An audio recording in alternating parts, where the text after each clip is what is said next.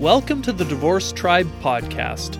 My name is Luke Mydell, and I created this weekly podcast to provide support and healing as you navigate the daily trials that accompany divorce. I have been where you are, I have walked that lonely road, and I'm hoping to share what I have learned and what I am still learning through others. We are part of the same tribe, the Divorce Tribe.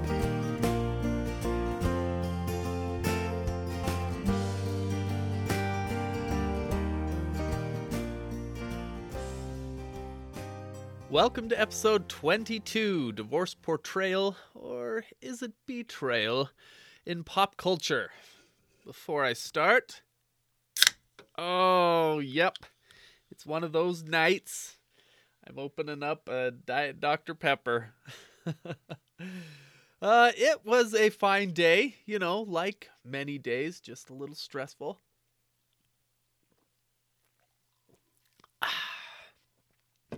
But sometimes you need those little, vices, I guess, to kind of help you get through it. Anyway, this week we will be discussing how divorce is portrayed in pop culture, movies, televisions, books.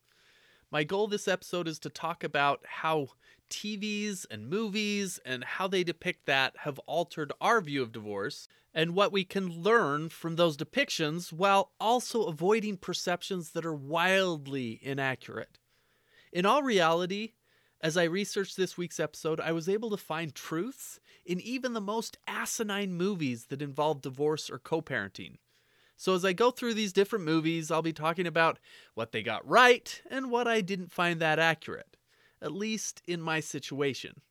That being said, divorce is so varied that there are likely people out there who have experienced some of the things that I found unrealistic about divorce, like the true power of love conquers all, or that if you're behind on your child support, you should try stealing from a wealthy old man who has a secret suit that can shrink you down to the size of an ant. But before we delve into that, it's time for story time, where I discuss the current book I'm reading. Now, I purchased this book long before I was divorced, and I believe I read from it for my Christmas episode, but this book sat on my shelf most of the entire marriage. Luckily, it survived the great basement flood of 2013 when I had yet to unpack my boxes of books after moving to a new home.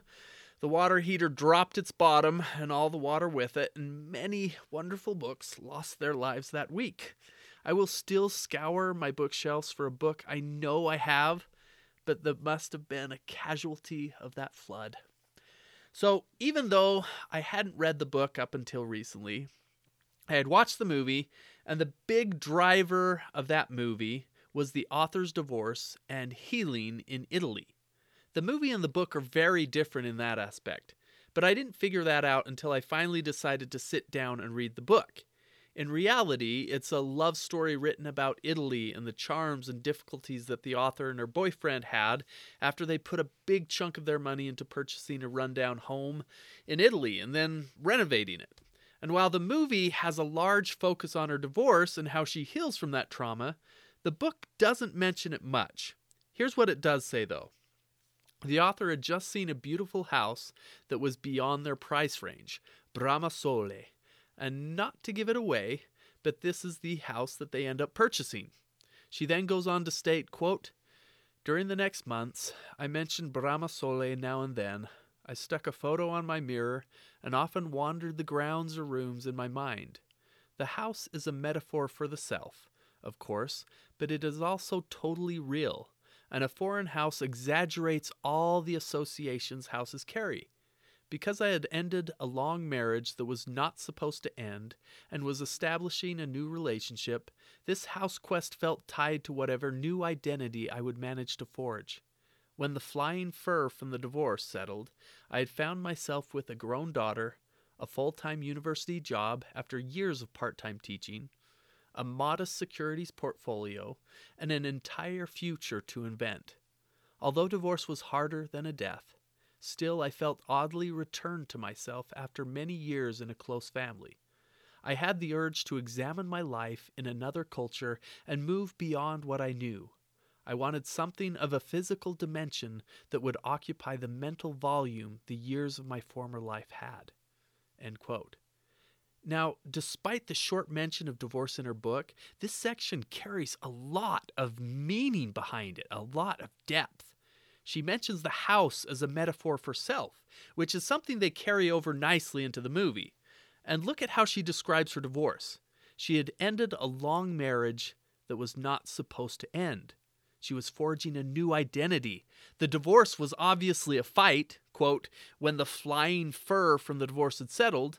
I mean, obviously you take that description and that metaphor of cats fighting each other, and yeah, it depicts pretty well how a divorce goes. And then she says that even though divorce was harder than a death, she still felt oddly returned to herself. These are all feelings I had during my divorce. Few people go into marriage thinking that it's supposed to end in divorce. I certainly didn't. I viewed marriage as something that could withstand anything that God or men threw at it. But it became a struggle. It became harder than a death. And yet, as I've distanced myself from it, as I've experienced healing, I've started to feel more closely aligned with myself. Just like she said, she felt oddly returned to herself. I'm feeling the same way. Divorce forces that self-reflection on you. It forces you to make those tough decisions about religion and faith and money and children and careers, and even how dirty you're willing to let the house be in exchange for other good things.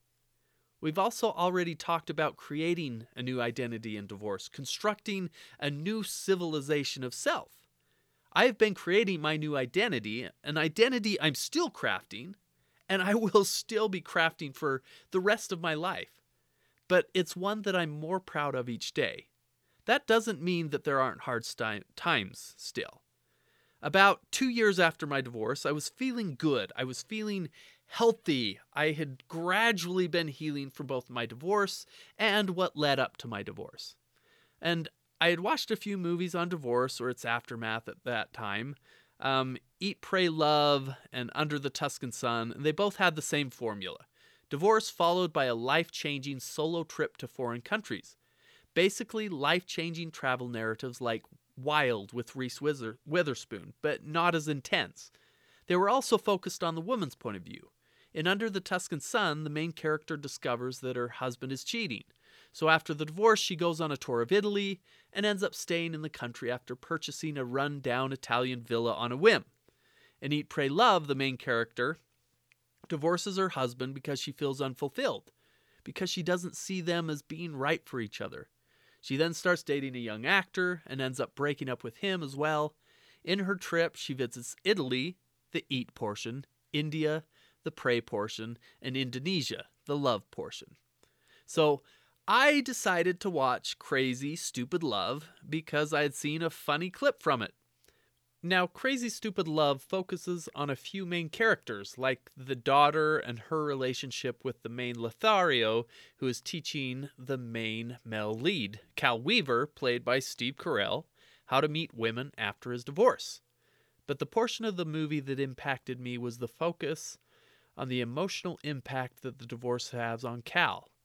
In the beginning of the movie, Cal's wife asked for a divorce because she started an affair with a coworker. As they are driving home, Cal is just looking out the window while his wife keeps talking to him. And he keeps asking her to stop talking. Please stop talking, he keeps saying. Until he finally just opens the car door as it drives down the road and he jumps out. Now, you might think this is completely unrealistic. And to a point, maybe it is. But I can tell you that during some of those initial conversations I had with my ex before we got divorced, there was nothing more that I wanted to do than just run away from the disbelief of it all. I was in denial. I couldn't believe what I was hearing. And while I wasn't in a moving car, I was able to just walk away for an entire night. I couldn't deal with the emotional turmoil that I was feeling. So when Cal opens the door of the car and leaps out, it wasn't surprising. Divorce, betrayal, everything that goes along with those emotions are sudden and abrupt, and it's normal to feel like there's no way to get away from them without literally leaving the conversation, whether it's jumping from a moving car or leaving the house at 1 a.m. on a summer night. And for that reason, and its depiction of the sadness that Cal feels, it triggered some emotions in me that I hadn't felt for a while. It made me realize how fragile our mental state can be after divorce. It was after watching this movie and getting out of the first relationship that I considered serious after my divorce that I decided I was done dating for a while until I could work on healing better for my marriage. Maybe not healing better from my marriage, healing better from my divorce. I felt like I had a pretty good marriage. I felt like Cal. I had married my sweetheart, and the news that she no longer wanted to be married to me was devastating, even with all that went along with it. I obviously had seen the negativity it had on me, but my attitude towards marriage was that it was eternal. Yes, there are ups and downs, but you just throw up your arms and scream your way through them, just like a roller coaster. After Cal and his wife are divorced, he continues to love her even as he tries reinventing himself in an effort to heal from his divorce. He doesn't do a great job. He still goes over to their house at night, takes care of their lawn in secret, still talks to her on the phone while he's watching her through the window one night. A little creepy. Things that in real life may result in a no-contact order from a court. Ultimately, the movie has a happy, idealized ending. Yes, they go through the struggles, but because he loves his wife, he can declare it in his son's high school graduation. His wife can realize that he has always loved her and she has made a horrible mistake. They can get back together. In reality, 99 times out of 100, the idealized version doesn't work out. That doesn't mean you shouldn't give it your best shot for the idealized version. Just make sure you keep a firm reality in your mind as well. In the words of Indiana Jones, forget any ideas you've got about lost cities, exotic travel, and digging up the world. We do not follow maps to buried treasure, and X never, ever marks the spot. That's not to say that dressing up like a British nanny and fooling your ex into hiring you so you can spend more time with your kids isn't an excellent, realistic idea. I actually remember the first time I watched Mrs. Doubtfire. It wasn't in theaters. It was on a scouting campout where we were doing some youth leadership training. About 100 scouts crammed in this room and ate crackers, cheese, whatever snacks were passed around in big communal bowls, A COVID nightmare nowadays, but back then it did not matter. We watched Robin Williams, a recently divorced father with a downward turn in his voice acting career, in his bungling attempts to learn how to be a responsible father, dressed as a British nanny. All I remembered was that it was funny. I glossed over the entire portion where his kids are taken from him, and what forces him to resort to such drastic measures. Yes, it's a comedy. Yes, it's ridiculous. But what it does get right is that the divorce is caused by dysfunction in their relationship. In this case, there was no infidelity. There was just a lot of fighting. Robin Williams being irresponsible, holding a massive party after the mother, played by Sally Fields, had already stated that they couldn't have one because of her son's bad grades. She won't be home for another 4 hours. So there's already a dysfunctional marriage. They're not working together as a team. Instead, Robin Williams is the Disneyland parent and Sally Fields is the responsible adult in the same household. Despite the dysfunction, Robin Williams is honestly depicted as a father who loves his wife and loves his children, and he can't believe what he hears when she says she wants a divorce. This is common. This is common in divorce. There's often one member of the couple who is shocked when the other person actually asks for a divorce. In this case, Robin Williams is in denial. Quote, "My marriage is not ending, it's just on hiatus," he says shortly after they appear in court. And the mother is awarded sole custody, with the father receiving only visitation rights on Saturday. This is the interesting part about this divorce. The couple has a large house in San Francisco. The wife works a high-paying job. She's the breadwinner. Robin Williams doesn't have a job. He spends most of his time with the kids. But as a result of the divorce, the economic disparity between the two households is accentuated. Now let me clarify about this next point, because divorce is so varied that what is reality for some is complete fiction for other divorces. But the reality is that in many divorces, the woman experiences a greater decline in economic stability than the man. In Mrs. Doubtfire, the gender roles are reversed. The man experiences significant economic decline. He lives in a crappy apartment, has a crappy job, and the wife still lives in the large San Francisco home and decides to hire a nanny to take care of her kids rather than letting Robin Williams take care of them instead. So, my take on Mrs. Doubtfire, although the premise of dressing up as a British nanny to spend more time with his children is absurd, take away that, and it's a pretty accurate portrayal of the emotions and struggles of parenting post-divorce. When I started prepping this episode, I started out categorizing movies and TV shows based on whether they were only for complete entertainment, whether they were both entertaining and serious, and whether they were completely serious. But as I went through and rewatched some of the movies, I found that anything with a large focus on the divorce portion was not in complete entertainment category. The only movies that made that cut were the ones where the divorce had happened and it was a plot device to create humor or conflict or to move the movie along. Even in those instances, they still capture elements of truth. For example, look at the movie Liar Liar or The Santa Claus, Ant-Man. Each of these movies are comedies. Yes, especially Ant-Man. And in each of these stories, the father and mother are divorced. What drives each movie forward is largely the father-son or father-daughter relationship. In Liar Liar, the dad, played by Jim Carrey, is fun, but he's also a liar. He makes promises to his son that he doesn't keep because he's too focused on his career as a lawyer. This drives the action and ultimately results in him seeing how crappy of a dad he had been and promising to spend more time with the son. In The Santa Claus, the main character is divorced, and his son becomes enamored with him after he becomes Santa Claus. What drives a large portion of this story is his ex-wife and her new husband trying to keep the son away from him. And then finally in Ant-Man, what drives the narrative is the father wanting to see his daughter, which the mother won't allow until he's paying child support. So what is realistic is each dad's desire, even if it's an eventual desire in Liar Liar, to be a part of his kid's life. Yes, there are always exceptions. There are a lot of exceptions. There are deadbeat dads and moms and abusive parents. Take away the extremes and you usually have two parents who love their children deeply. Now, I guess one other movie about divorce that is meant to be completely entertaining is The Parent Trap. Talk about sadistic, crappy parents. Hey, I'll take this twin, you take the other. They'll never know each one exists.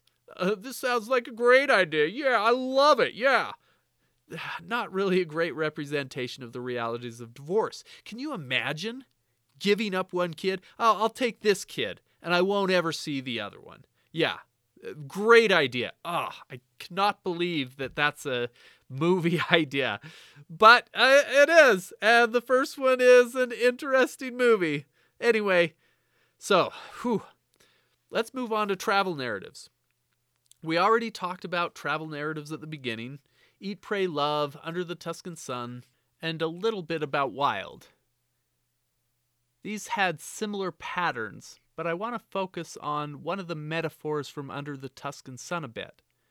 When the main character first enters this rundown villa, she tries a water spigot that is in the main courtyard, and it puts out nothing but dust.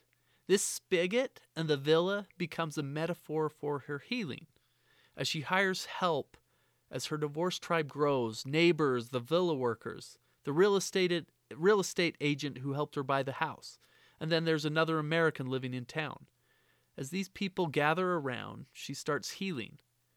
When she tries the spigot again, a few drops come out, then more as time goes on. When she is finally healed enough, a close friend comes to visit, distraught after her partner leaves her because she didn't want the child they were having. Even though the main character is not entirely healed, she is able to be there for her friend, to help her heal from her relationship ending, to be part of her divorce tribe.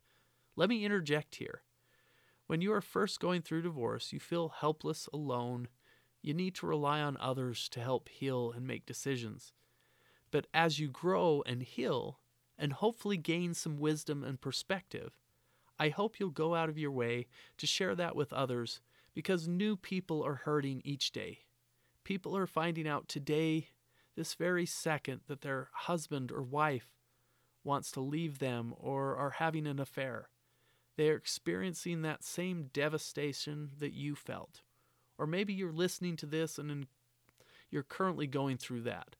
Find support, find your divorce tribe, and if you are able to, be a support for someone else.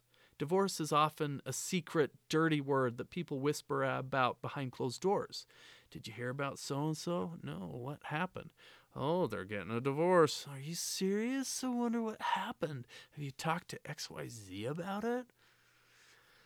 A week-long course on divorce and statistics and causes behind it and support systems should really be a requisite before getting a marriage license. If anything, it would bring the possibility and discussion into the open. I was talking to one of my younger brothers the other week, and they have had a rash of divorces in their neighborhood. They all seem to happen around the same time, with couples who were seemingly happily married leaving sadness and devastation in their wake. And so on that note, let's move on to movies that portray that sadness and that devastation perfectly. A movie is a tough medium to portray all the nuances of divorce, but there are a few that do a great job. Let me forewarn you, these can be tough watches. It's not like watching Robin Williams in his Mrs. Doubtfire costume, where you have a lot of comedy as a counterpoint to the sorrow of divorce. These are movies that are triggering because of how real they can feel. A couple of these are Kramer versus Kramer and The Squid in the Well. My suggestion is not to watch The Squid in the Well. It's focused on the impact divorce has on the kids, and then the characters are not very likable. Even the kids aren't very likable, largely because they are miniature versions of the parents who are themselves unlikable. The father is an egotistical prick who tells his son about his wife's old affair just to foment anger and get him on his side. This is something that I hear about all the time in my divorce groups. Either the husband or the wife burdening the kids with information to try to get them on their side, telling the kids that daddy doesn't love them anymore and crap like that. Now, the mom obviously has her own demons as evidenced by her affair, but she is more likable than the husband, and that's not saying much. Maybe instead I should say less unlikable. Both children struggle with the divorce. The dad moves into a new, crappier place. The mom keeps the home. They don't do much to make the kids feel at home or transition in their divorce.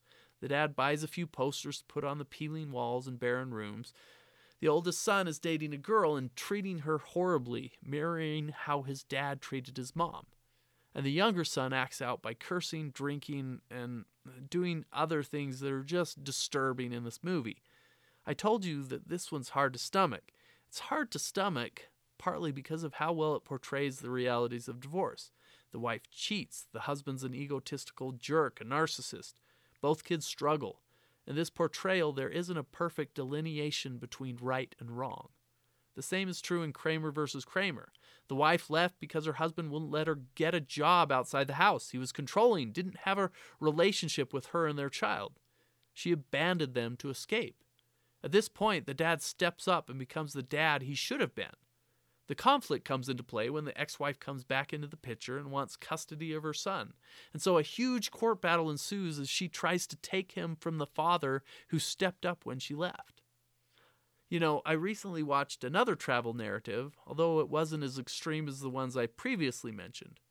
What it does represent is a small road trip through California wine country for two friends, and it's from the male perspective of a divorce. I enjoyed this one, partly because of the great actors, Paul Giamatti as the divorced guy living in a small, dirty apartment, and Thomas Hayden Church as the engaged friend. You have two opposites, the jaded divorcee and the optimistic soon-to-be married guy. If you remember from a previous episode, we talked about The Last 5 Years, which tells parallel stories. One from the perspective of Jamie, whose story is told in chronological order from when he first meets his wife to when he's cheating on her and getting divorced. And then from Kathy's perspective in reverse chronological order, from when they're getting divorced to when they first meet. You get to see the end and beginning of the relationship at the same time. Sideways does the same thing, only it does it by having the two friends be in completely different phases of their relationship lives. Now, we barely scratched the surface of Hollywood's depiction of divorce. We still have Grace and Frankie, two older women whose husbands come out of the closet and divorce them to get married. Or we have Girlfriend's Guide to Divorce, which deals with divorce from the super wealthy perspective. First Wives Club, no explanation needed. Marvelous Mrs. Maisel, Blue Valentine, The New Adventures of Old Christine. There are so many. So let me just wrap up today's episode. As the lead character in Under the Tuscan Sun heals, helps others, and rebuilds this Tuscan villa, this water spigot that represents her healing herself, that represents the villa, this villa that represents herself, eventually starts gushing out water. It starts working again. And that's really a good metaphor for going through the divorce process, going through the healing process. It takes time. Sometimes things don't turn out the way you want them to. You know that more than anybody going through divorce. But it is possible to get through it, with help from others. So, let me leave you with a bit of advice for today's episode. When you get divorced, and there are certain triggers that can bring back pain and sorrow. Some of those triggers are in movies. For me, it was the drama comedy Crazy Stupid Love. It was a tough watch for me just because of those opening scenes and the main character's desire to reconcile with his ex-wife. So if you're going to watch a movie on divorce, try to watch it with some good friends. Try to watch it when you are healed, and try to watch movies that will be empowering. Under the Tuscan Sun is empowering. It makes me want to travel and take risks and become a better person. Other movies probably won't be empowering. The Squid and the Whale, Blue Valentine, Marriage Story. And then other movies don't depict reality. The Parent Trap, Crazy Stupid Love, Mrs. Doubtfire, First Wives Club. They offer a shiny, optimistic view of things. In The Parent Trap, the girls get their parents back together. In Crazy Stupid Love, true love wins, and they get back together. In First Wives Club, they all get revenge on their exes. Massive revenge. And the movie ends happily. They open a women's center. Watch these for what they are, entertainment with hints of truth, but with the majority and idealized view.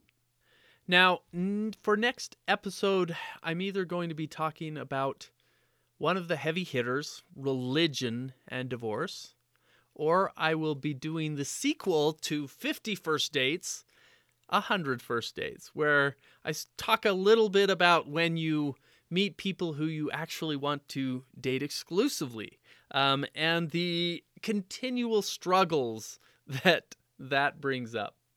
I still haven't decided which one I'm going with, but I'll let you be surprised, just like I am right now. Thank you for joining me today. If you found this podcast helpful, please like and subscribe. Leave a review and share it with others who could use support and healing. Visit thedivorcetribe.com for more resources to help you through your divorce, and follow me at The Divorce Tribe on Instagram to be notified when new episodes and content are released. Remember, you are not alone. We are part of the same tribe, the Divorce Tribe.